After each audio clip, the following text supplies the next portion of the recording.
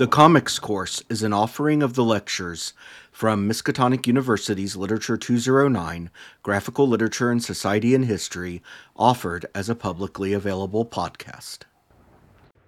Welcome back. Class is in session. The Comics Course is running again, and this will be the last happy upbeat tone you hear in this lecture. Because this is gonna be sad. This is the wake. I am, as always, your ever adamant Professor Hamby with my ever non-commental T.A. Rowan. Say hello, Rowan. Hello. Yes, the wake. I have to admit, I found myself tearing up as I read this. I found myself tearing up you just giving me a rough summary. Yeah, it is. You know, I'm not going to talk too much about my feelings towards the character of Morpheus. You know, he's an emo git. We said that last time. But he's our emo git. Exactly. And some of the characters in here, I think, say how I feel pretty well. Mm. So, we're going to start with the dedication. As always, we are going along using the deluxe edition of Sandman. This is Volume 5, and it is dedicated from Neil Gaiman to Dave McKean as a small token of thanks. I do not know what Sandman would have been without Dave as our public face, creating the covers, the typefaces, the design, all that, and my hardest critic. It was a long, strange journey, and it was the better for having a friend by my side on the way. Aww. And I will say, as someone who bought comics in direct market stores when Sandman was new on the shelves, nothing else looked like Dave McKean. And over years, you could see other people trying to emulate some of the style of Dave McKean and attract attention, especially as Sandman got really popular. The Wake. We start the wake in Destiny's garden. A bird arrives as some kind of messenger, but not just to Destiny. Messengers arrive to despair, death, desire, even delirium, as they are all notified of Morpheus's death. Oh, one of the hounds is in here. He's panting. Don't look at me like that, I feed you. And they gather outside the city Litherge. Now, we saw the attendance of the city Litherge in quite a bit of detail during the reality storm where a group of them were hiding in the inn at the end of the world. Mm-hmm. They approach the caretakers of Litherge, and Destiny simply says, "Our brother is dead." And it's clear the people of Litherge aren't really entirely sure about who the Endless are, but they are very deferential and are not going to mess with them. And are going to do what they say. Now, the head of the caretakers, if you wish to call him that, speaks to Death and says, "I must warn you. The catacombs are deep and dark. They run for many leagues beneath the city. There are maps, but the catacombs change like a thing alive and cannot be mapped." And this is in regards to needing to recover a vestment and some other things from deep in the catacombs for Morpheus's funeral. And apparently the Endless cannot go in there. Interesting. And they never explain why. So they need an envoy. And Despair, who has never gone through this, she's the second Despair, so she hasn't been present for someone dying, but the others have, says, "Where do we find an envoy?" And Delirium says, "We make one. Out of mud." And they... Mud? Right. Now, are you familiar with the Jewish tradition of the golem? I didn't know it was a Jewish tradition. Yes. The word golem is actually an approximation of an old Jewish word that basically means an unfinished man. In fact, in the old text of what we call the book of Genesis, Adam, before he is fully made into a human, when he is simply the stuff that's laid out to become human, is a golem. It is God's art that transforms him into a true man. But in Jewish tradition, while God may be the only one who could create actual man, it is a lesser art to create the golems. Now, we're getting into some mystical tradition kind of stuff here, Kabbalism and stuff like that. So take everything with a grain of salt. But they put together this golem body, and you even see Barnabas in the background bringing a stick to help. Aww. They draw a heart on it, and each of them endow it with something. Desire gives it a heart. I believe destiny gives it eyes. Death gives it breath. And it is the creation of these endless. They have to give it a name, and Delirium chooses the name Iblis Oshanahasi. Interesting. And I may not be pronouncing the second one correctly. It's really long. And Destiny says, "You were created and gifted by 5 of the endless, but you can neither dream nor ultimately destroy, and that shall be your triumph in your tragedy." Ooh. Which actually brings a question to my mind of, is there another envoy out there from back when they had to do this for Despair? That's what I'm wondering right now. Stories to be told. Iblis, by the way, played a significant role in a sequel series called The Dreaming. That was actually quite good. And I've mentioned before, I think. Now, as he goes into the catacombs, Iblis finds that he intuitively knows the way. But for a source of light, Delirium gives him a glowing, floating jellyfish. And he ends up in that chamber that the old woman from the stories at the end of the world was in when she was a young girl. Do you remember that? Yeah, vaguely. Iblis ends up in there, and we see these ceremonial sheets on the wall representing each of the endless. And as he walks in, that disembodied voice says, "Which of them is dead?" And Iblis responds, "Dream. You have come for the cerecloth, then, and the ceremony. Yes, they are yours. Take them. Now go." So he takes the cloth and the book. Now, there is an entity in the series Overture that many people believe is that voice. But it's never actually said. We do not know who the voice is. Nothing's ever been canonized? Nope. As we return, we see for the first time Daniel sitting as Dream. Oh. And he's a very different look, isn't he? Yeah. A lot more put together looking. And much more dramatic, where the previous Morpheus was predominantly black.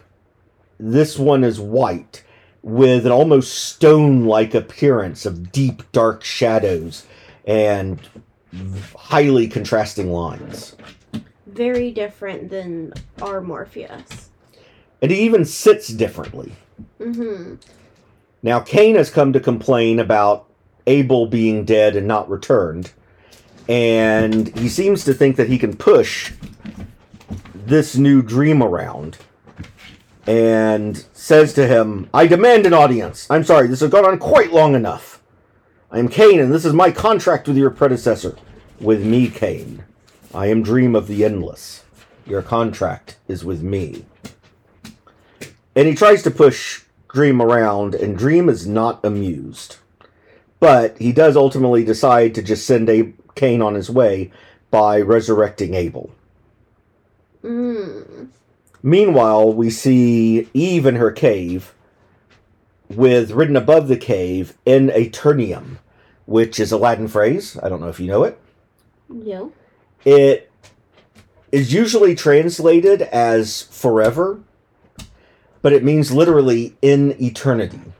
Is that where the word comes from? Eternity? Yep.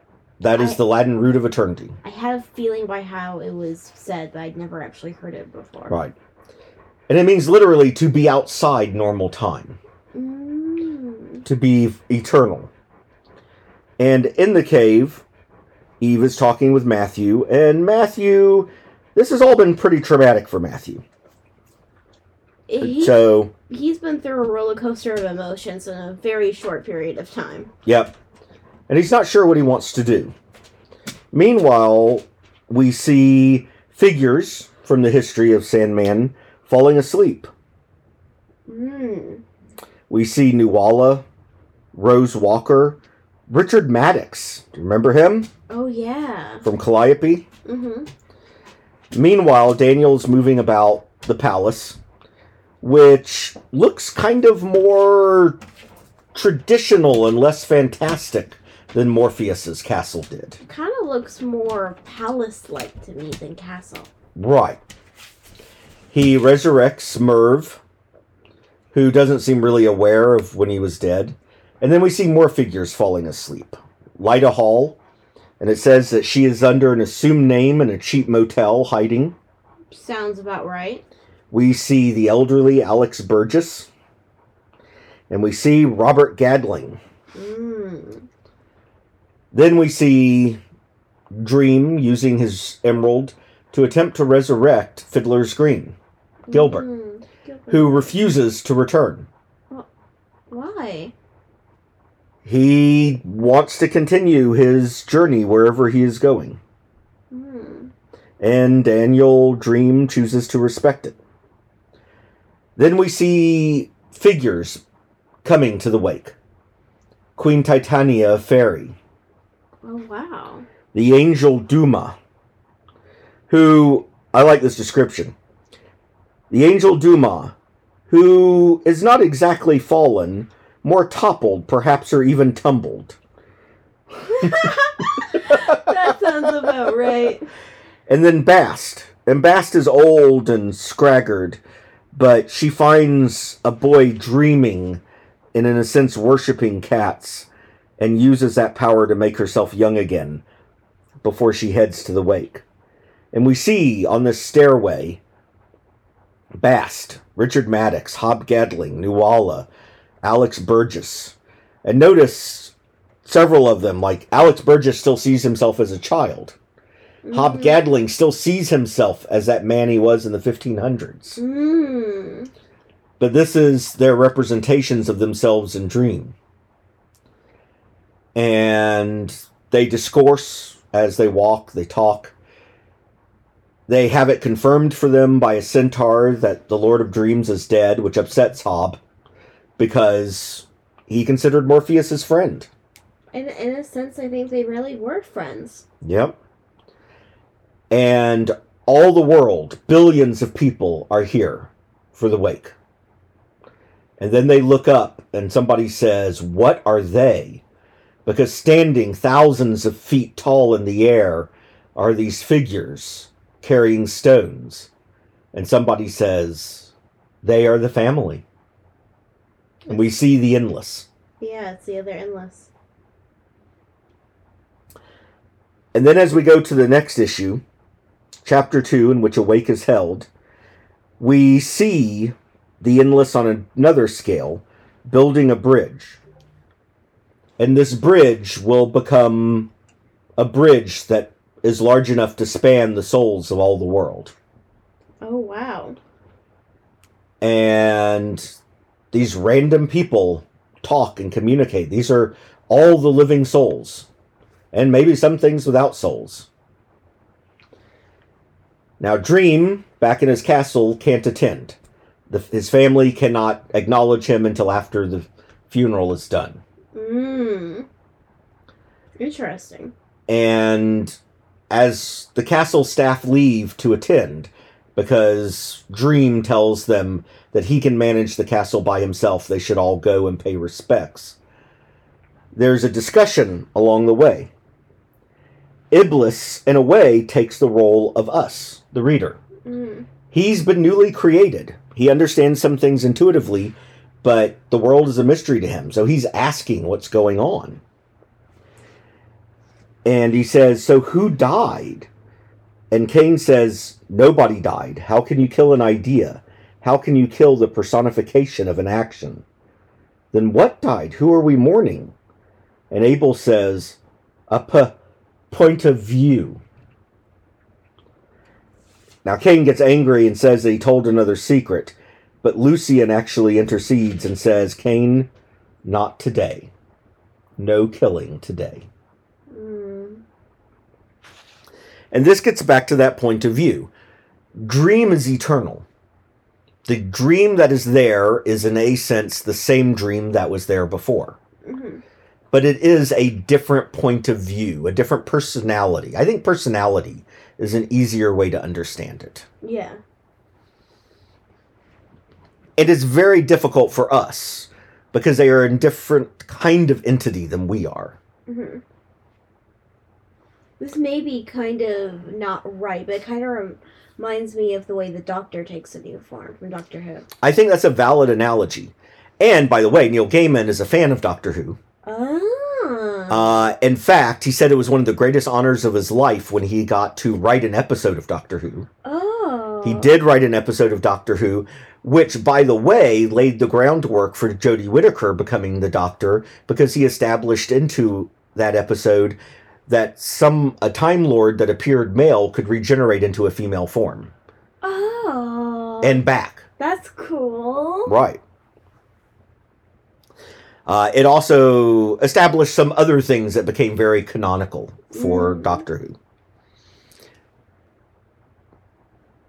But this goes back to the idea of the emerald, when Morpheus said, you can look at a multifaceted emerald. You can look at one facet and believe that is the whole until you start turning it. Mm-hmm.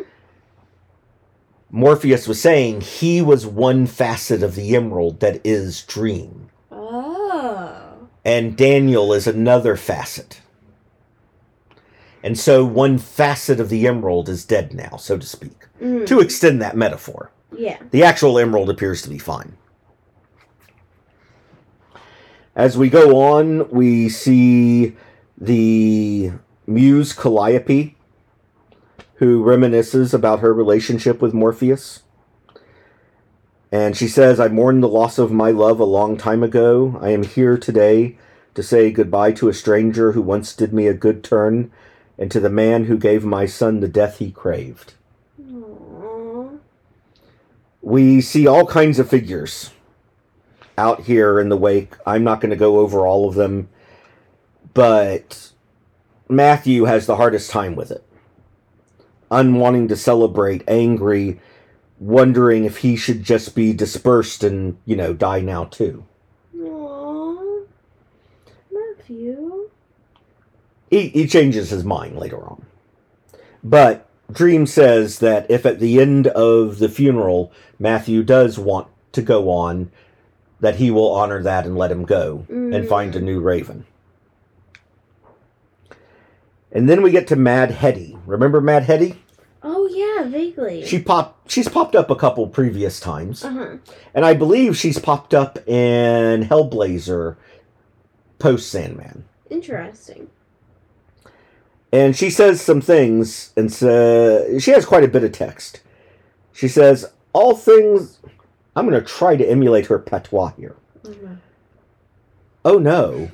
It's a joke. The respect I get as a tenured professor here is just astounding. So much respect.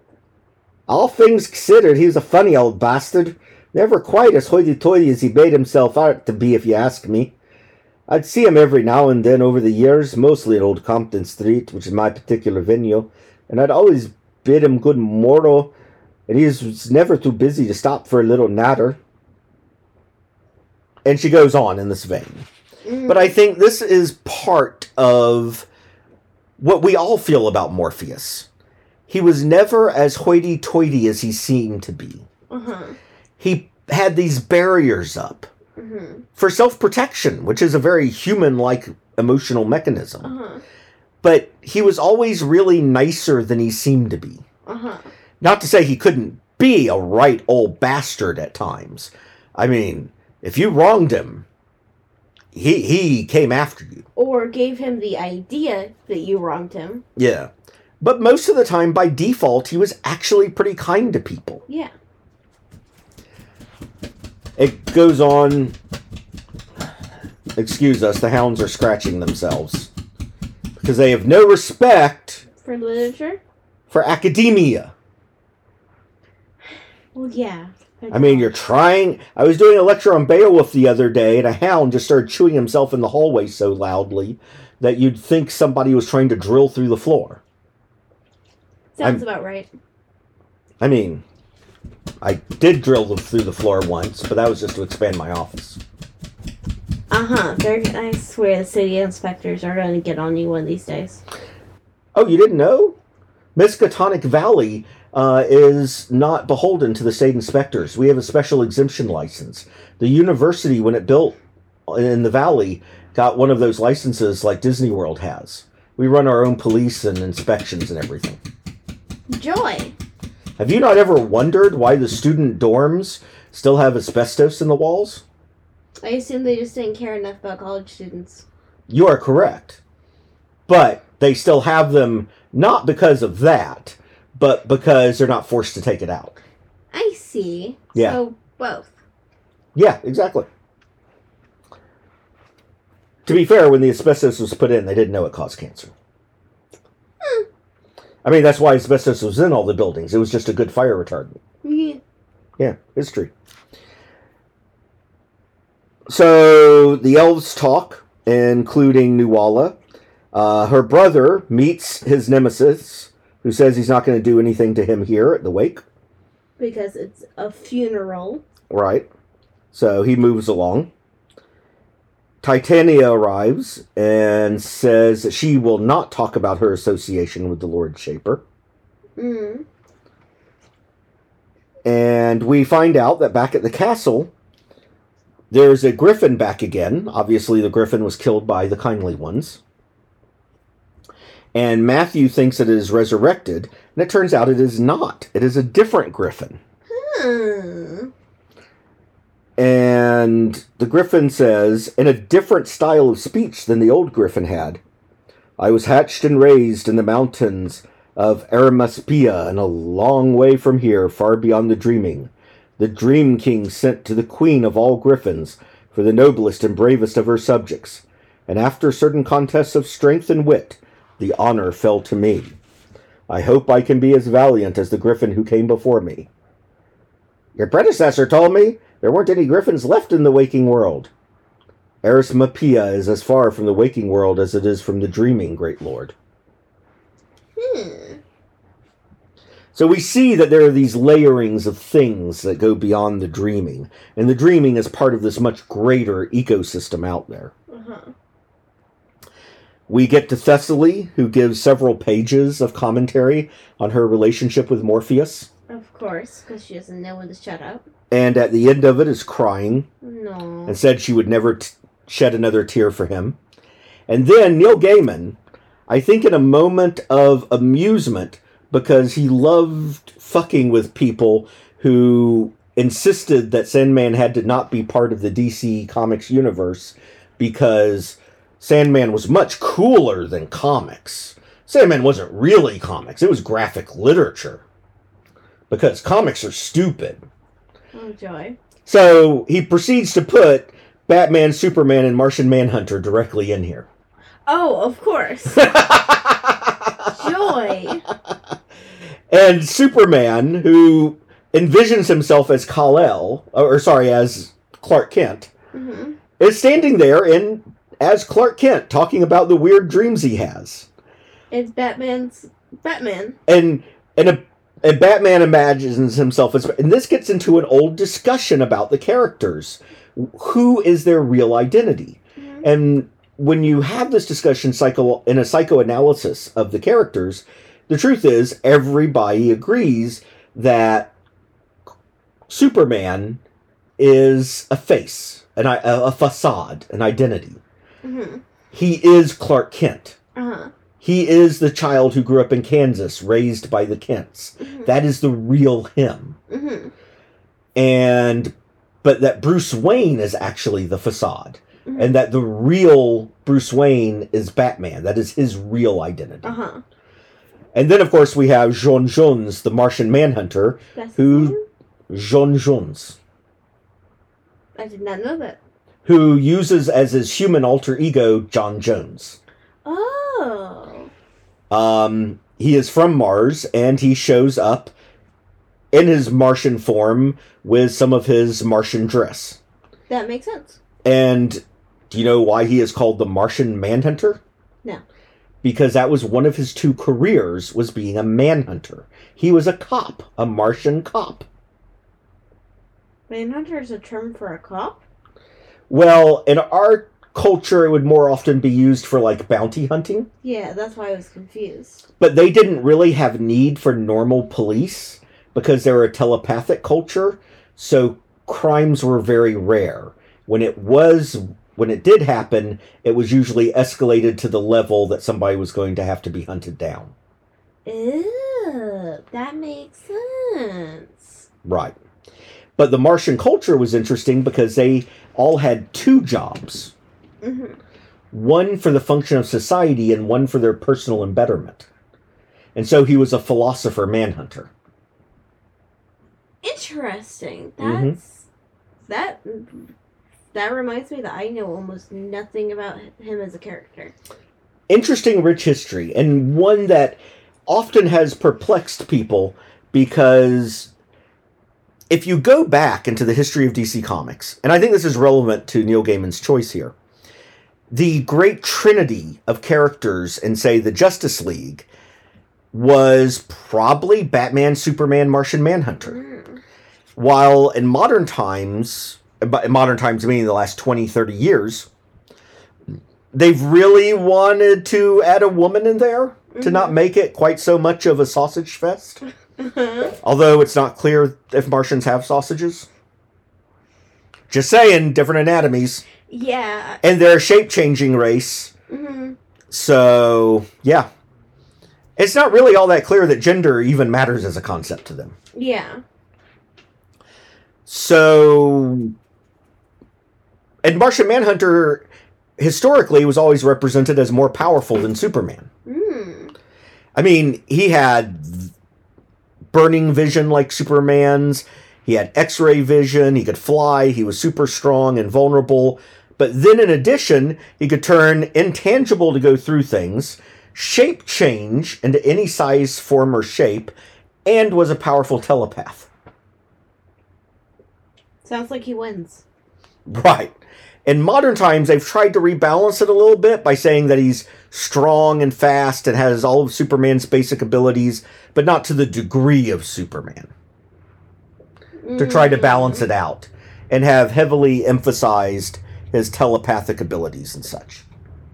To be fair, those are more interesting. Yeah. But he has been the mainstay. Until fairly recently, he is the only character that has been a member of every single version of the JLA. Really? Yep. Has Superman not historically been a member of it? Not of every version, nor Batman. Wow. Nor Wonder Woman. I had a feeling about that one, but I didn't know about those 2. Yep. Hmm. So, yeah, and at the time this was written, arguably these were still sort of the 3 main characters of the JLA. Wonder Woman had been reinvented in her own title post Crisis on Infinite Earths, and it was really good, and she was amazing. But part of that was also toning her power levels down to a certain point. Mm. And the writing was excellent, but the writing had all been about making her a well-rounded, interesting character, not about making her somehow useful for marketing of the DC universe. Yeah. I know that was a bit of a tangent, but below that, we see the Trenchcoat Brigade. Although they wouldn't be called that a lot till later, but it includes John Constantine and the Phantom Stranger. Trenchcoat Brigade? Yes, named by a bunch of these sort of mystically inclined characters of the DC universe who all wear trench coats. I love that. I know, it's great, isn't it? We see Hobgadling, we see Matthew return to the family, and they discuss the wake itself. And Matthew agrees to speak. Then at the doors to the bridge, we see the entirety of all these races, not just humanity, but all these races show up. Wow, the angel's giant. Yep. And in the foreground here. Mm-hmm. And I don't want to read all of it, but there are some interesting bits to point out thematically. Including this scene where we leave the people at the wake and their discussion to see Dream hanging out with the animals at the gate. Oh. And he says he is the same Dream he has always been. And the Pegasus says, I don't think so.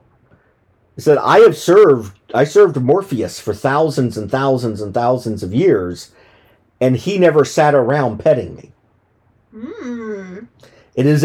He is still Dream, but he has chosen not to use the name Morpheus anymore. He feels that doesn't apply to him, and he doesn't have a right to it. And he is a different personality, a different point of view, even if he is the same person.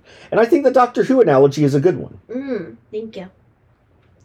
And as he's standing there, a red-headed stranger just kind of shows up. Oh, is it Destruction? It is Destruction. Oh. Now, I do want to point out in the scenes here, Rose Walker is sitting with her brother Jeb. Oh, Rose. On the right, Emperor Norton of San Francisco. What the hell is he doing there? Shouldn't he have been dead a long time? Yeah? There's maybe an implication that maybe some of the spirits from the past that were special touched by Dream, maybe they come back. I don't know. Maybe the regular rules of time don't apply quite here. I don't know. Who's the robot-looking dude next to her brother? That is Darkseid, the Lord of Apocalypse. One of the greatest villains of the universe. One of the most terrifying figures of all DC mythology. And he's just sitting shoulder to shoulder with Jeb Walker. It's funny. So the family speak. Destruction comes in with Dream to the kitchens, and Dream provides him with food for his rucksack. And they have a discussion. And Dream recognizes Destruction, and Destruction says, I wasn't going to come, and then I thought, sod it. I'll stop by and give you a little advice. You've never been inclined to listen to my advice in the past, but, well, things change, don't they? Yes, they do. Wise lad. And he says, you could leave all this. It'll carry on all right without you. You can come out and walk the stars with me.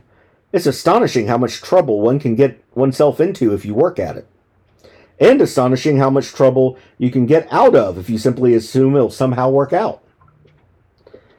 Dream says, I have no wish to leave, my brother, but I thank you for your counsel. It is well meant. And for your other advice, I thank you also. All will be well. And then he asks, will they meet again? And Destruction says, I wouldn't be at all surprised. Why is there a bear reading a book? You don't remember the shaman that cut off his shadow and became a bear? That's the shaman? He's back? Well, I assume so. Or it's another bear. How many intelligent bears are there in the DC universe? 732,911. That's a lot of bears. Bears rule the world. I thought it was spreadsheets. They use spreadsheets as a tool. Oh. checks out. Okay. They control the spreadsheets. Okay, that checks out. But they don't actually want to be known as in charge, because you know what comes with people knowing you're in charge of stuff? Overthrowing you? They bug you. That too. They want to be left alone.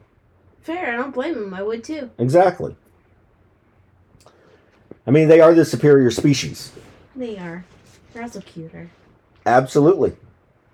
By the way, did you know that evolutionarily speaking, canines and ursines are very closely related? Really? Yep.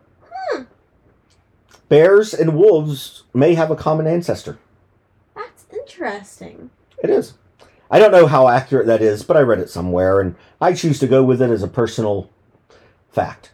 Fair. If you're an expert on biology out there listening to this, and you want to correct me, feel free to keep it to yourself. I don't care. Meanwhile, the Raven Matthews giving his speech, and basically he talks about how, while Morpheus could be very distant and he could be very harsh at times, he was also Matthew's friend. And he misses him. And after Matthew, others come and go. Oh, and we do see in the audience Mazikeen and Lucifer.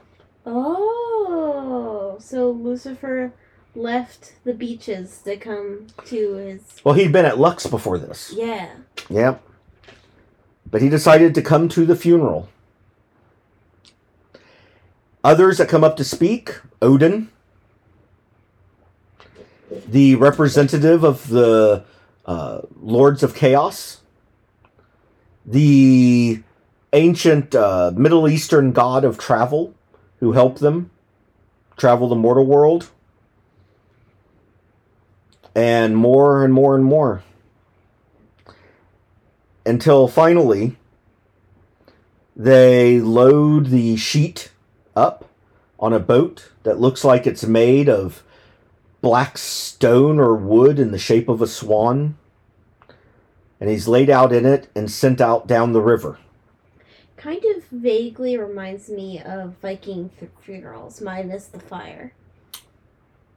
Well, hold on. As it goes down, we see it crossing through a river in China with a young child standing there. Maybe not China, it could be Vietnam or somewhere. We see it passing through what might be different points of time.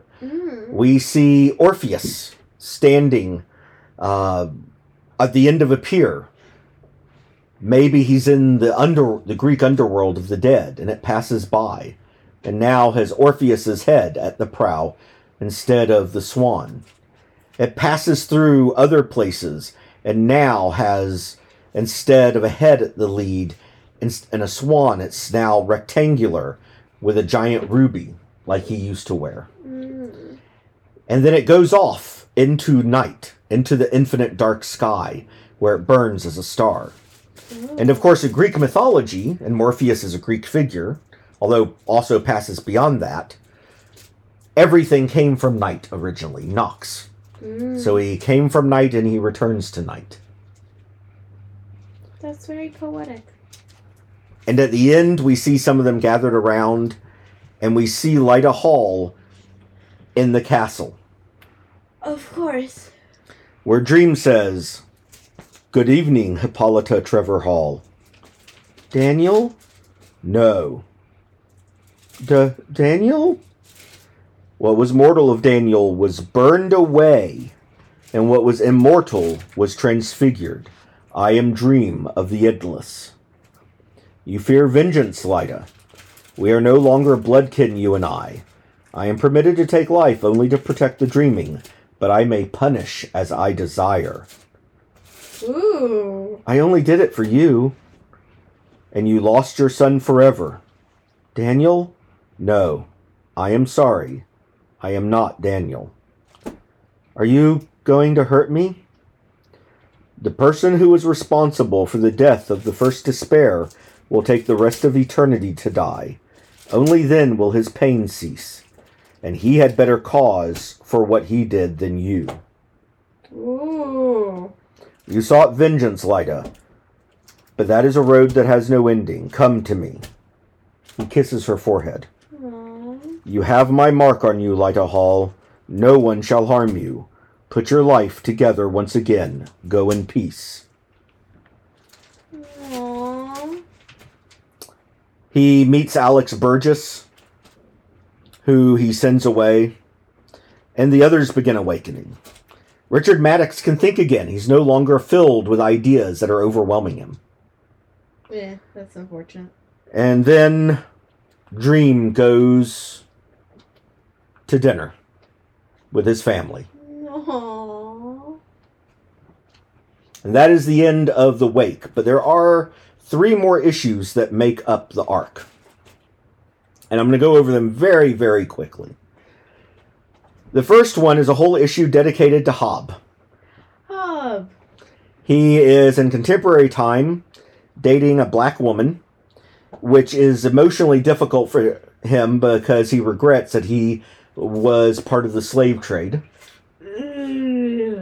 And he knows that Morpheus is dead, and so he's not in a very good mood. Mm-hmm.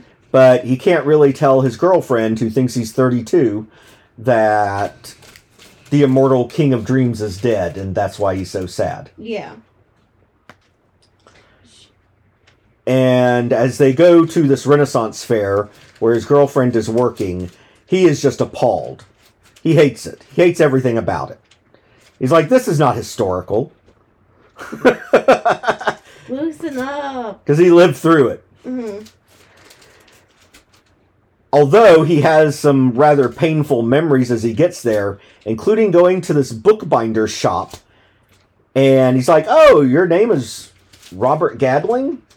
Mm-hmm. And he's like, yeah. He's like, did you know in the 16th century there was a Sir Robert Gadling who was a bookbinder?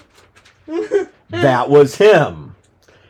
And he actually is presented with one of his own works that the guy is trying to sell him. Like, maybe this was an ancestor of yours. He's trying to sell him his own work. Right. As it goes, he decides to go over to the beer garden. Of course. He sits down, and a waitress wearing, a corset and pushing up her visual assets leans over. Well, I mean, that's what they do. Mm-hmm. Judging me. For trying to be polite and talking about someone's corset puppies. Ew. See, I could have said that. But no, you had to push it. And Gadling says, what's your name? They call me Cordelia, my lord. No, they don't. And I bet in real life you don't sound like that, neither. Anyway, Cordelia, I'm going to give you these two $50 bills. You, for your part, will bring me beer.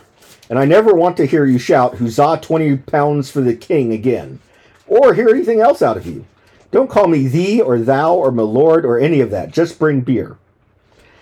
And if some wight who fancies himself a minstrel looks like he's coming towards to play a gladsome melody, then head him off before he gets here, or I'm liable to shove his loot where the sun don't shine.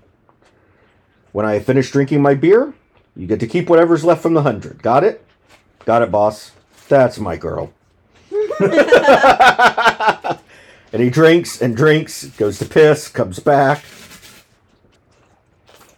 As events head on, eventually Cordelia shows up and says, look, there's going to be a minstrel coming this way to play soon. And he's like, is there anywhere I can hide from them? I'm not in the mood for people trying to make me happy. And she says, well, if you come back in 20 minutes, he'll be gone, or something like that. And he finds an abandoned building and goes into it, where he runs into Death. Ooh. And Death is there to talk to him, to make sure he knows. Remember, Death was there when he made the pact with Dream. Mm-hmm. And she offers to rescind the pact, to let him die if he's ready. And he refuses. Mm-hmm. He's as depressed as he is, as miserable as this is, he still wants to press on. And then later he falls asleep. And he has a dream. And in this dream, he sees this big red-haired guy who looks like a pavement artist he met many years ago. Oh. Remember, Destruction mentioned he worked as a pavement artist for a while. Yeah. And then they run into Morpheus. and walk a while. Mm. Now, here's, of course, an interesting question. It'd be natural for him to dream of Morpheus. Mm. But why dream of destruction? Why connect that? I don't know. Now, of course, one answer is maybe he intuited something. Another answer is maybe he's dreaming into one of those soft places with weird timey-wimey shit. That sounds like the most likely to me. There's another possibility that's interesting, of course, in that while destruction may have been juvenile in believing he could reverse his nature when leaving his duties, maybe somewhere out there in the cosmos he has discovered things the others don't know of. And maybe he can still find dream after death. Mm. It's an interesting question. Yeah. That leaves 2 more issues in the Arc of the Wake. I'm going to go through this one really fast. This one is in a brushstroke style of art, mostly, and is called Exiles, and is a companion piece to the Soft Places. As a Chinese advisor finds himself in exile after the events of the White Lotus Revolution. If you're not familiar with the White Lotus Revolution, it was in the, I want to say 17th century, but it was basically an attempt by a bunch of people to overthrow the Qing dynasty, and reestablish the Ming dynasty from several hundred years before. Although there is some debate because the White Lotus Society, which was like a religious cult group almost with militaristic elements, did help establish the Ming dynasty. It's not clear if they were really still organized by that time, or if the current rulers just basically called all their enemies the White Lotus to characterize them all as religious nutcases. Mm-hmm. So anyway, this guy's son had been a member of it, even though he wasn't. So instead of being executed, he was sent into exile because he was dangerous. He saves a cat and takes him with him in the desert and gets lost, where he encounters Morpheus. Morpheus at this point is returning back to his realm after escaping his imprisonment by Burgess. Oh, so this is the previous Morpheus, Mm-hmm. not the new Daniel one. Right. I will not use the term Morpheus to describe the new dream. Okay. He is simply Dream, or I will call him Daniel as a point of reference sometimes. Yeah, okay. So this is Morpheus. Morpheus. And it is right after his meeting with the young Marco Polo. Got it. And he helps the guy get across the desert. And then he runs into Daniel. Ooh. Ooh. Soft places. Time is weird. And Daniel talks to him and helps him on his way. I have never quite been sure exactly what Neil Gaiman's intent was putting this story right here. That sounds very confusing. But the theme is death. His son is dead, and he sees his dead son there. And I think what this is Daniel trying to settle things. He remembered Morpheus helping this man. And he is trying to do honor to the dead version of himself, Morpheus, by wrapping up something Morpheus had started and helping make sure this man gets out of the soft place safely. Oh. And so we see a form of continuation. Something that Morpheus himself might have done if he hadn't been so weak at the time. Except where Morpheus forgets it, Daniel does not. And then we end with a story that shows just how damn British Neil Gaiman is. Because issue 75 of The Sandman, the ultimate issue, the finale, is Shakespeare. Of course. Literally, it opens with Shakespeare writing The Tempest. Now remember, in Midsummer Night's Dream, He said that he was contracted to write 2 plays. Midsummer Night's Dream was one of them. It turns out The Tempest is the other. But where Midsummer Night's Dream was written for the Fae as a gift from Morpheus, The Tempest is being written for Morpheus. Now, there's a lot here about Shakespeare's life. There's some beautiful art in here. It's well written. I'm not going to go into it because thematically, although seeing all this stuff about Shakespeare is interesting, it's not actually important to the story, except it does follow this theme of Shakespeare at the end of his life. He is a storyteller at the end of his life. Writing a story of The Tempest about the exiled Duke of Milan, who is a sorcerer and has to abandon being a sorcerer to return to Milan. And Morpheus comes to collect it, because this, of course, happens back in, like, early 1600s, like 1609, 1610, something like that, which would have been around towards the end of Shakespeare's life. And he asks, why? Why do you want this play? And they go to have a drink. Interesting little tidbit here. Do you see Merv there? Yeah. Remember, plants have changed over time. Pumpkins as we envision them now is not what they had back then. So back then it looks like in England, Merv had a head of a beet. So his head changes to match the pumpkins of time? Well, I mean, they are dreams. So they're shaped by people in their dreams. That's a cool little detail. Yep. Also notice the portraits in Dream's Morpheus's castle of the other endless are stained glass here. So his castle also reflects the time. Yep. And the subconscious of man. Maybe even being shaped specifically by Shakespeare himself being the one viewing. That would make sense. So they discuss the story, and they discuss their contract.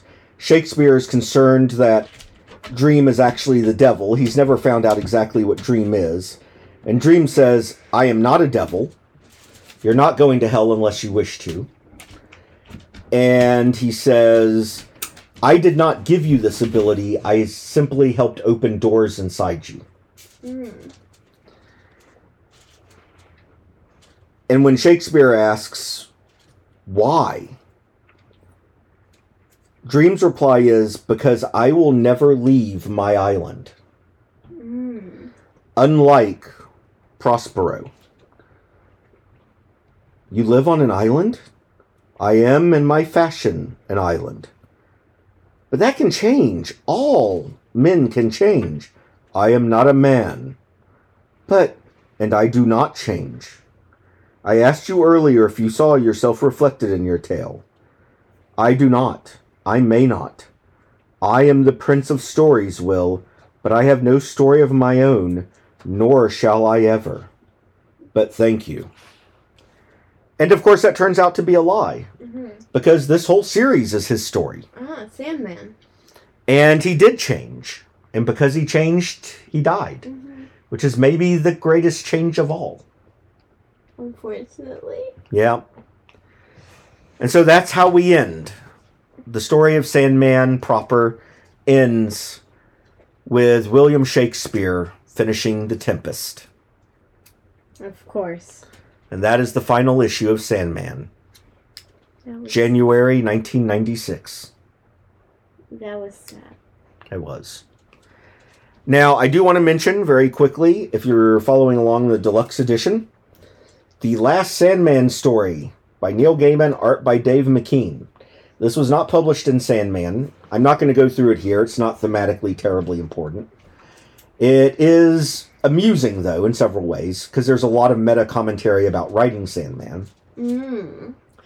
This was written for a collected edition of the Sandman covers by Dave McLean. Oh. McLean? McKean. Bleh. And They wanted to put a short Sandman story in it, so Neil Gaiman wrote one, and Dave McKean illustrated all of it. Oh. The only actual Sandman story he's illustrated. To make sure it went along with the covers. Makes sense. And so next week we discuss The Sandman, Endless Nights. Class is no longer in session. Class is dismissed, but if you need to talk to the professor, listen on. My link tree is at linktr.ee/Prof Hamby. That is PROFHAMBY. That has all the places that I post announcements about new episodes, including the huge variety of podcasting services and YouTube that I drop them on. Additionally, I actually spend a little bit of personal time on a couple of networks, specifically Twitter. That's at Prof Hamby, PROFHAMBY, and on Tumblr, where the blog is called simply Comics Course. And I also, for some of my more narrative cast episodes, also post the transcriptions or notes from my podcasts. I'll see you around, and if you want to contact me, DMs are always open.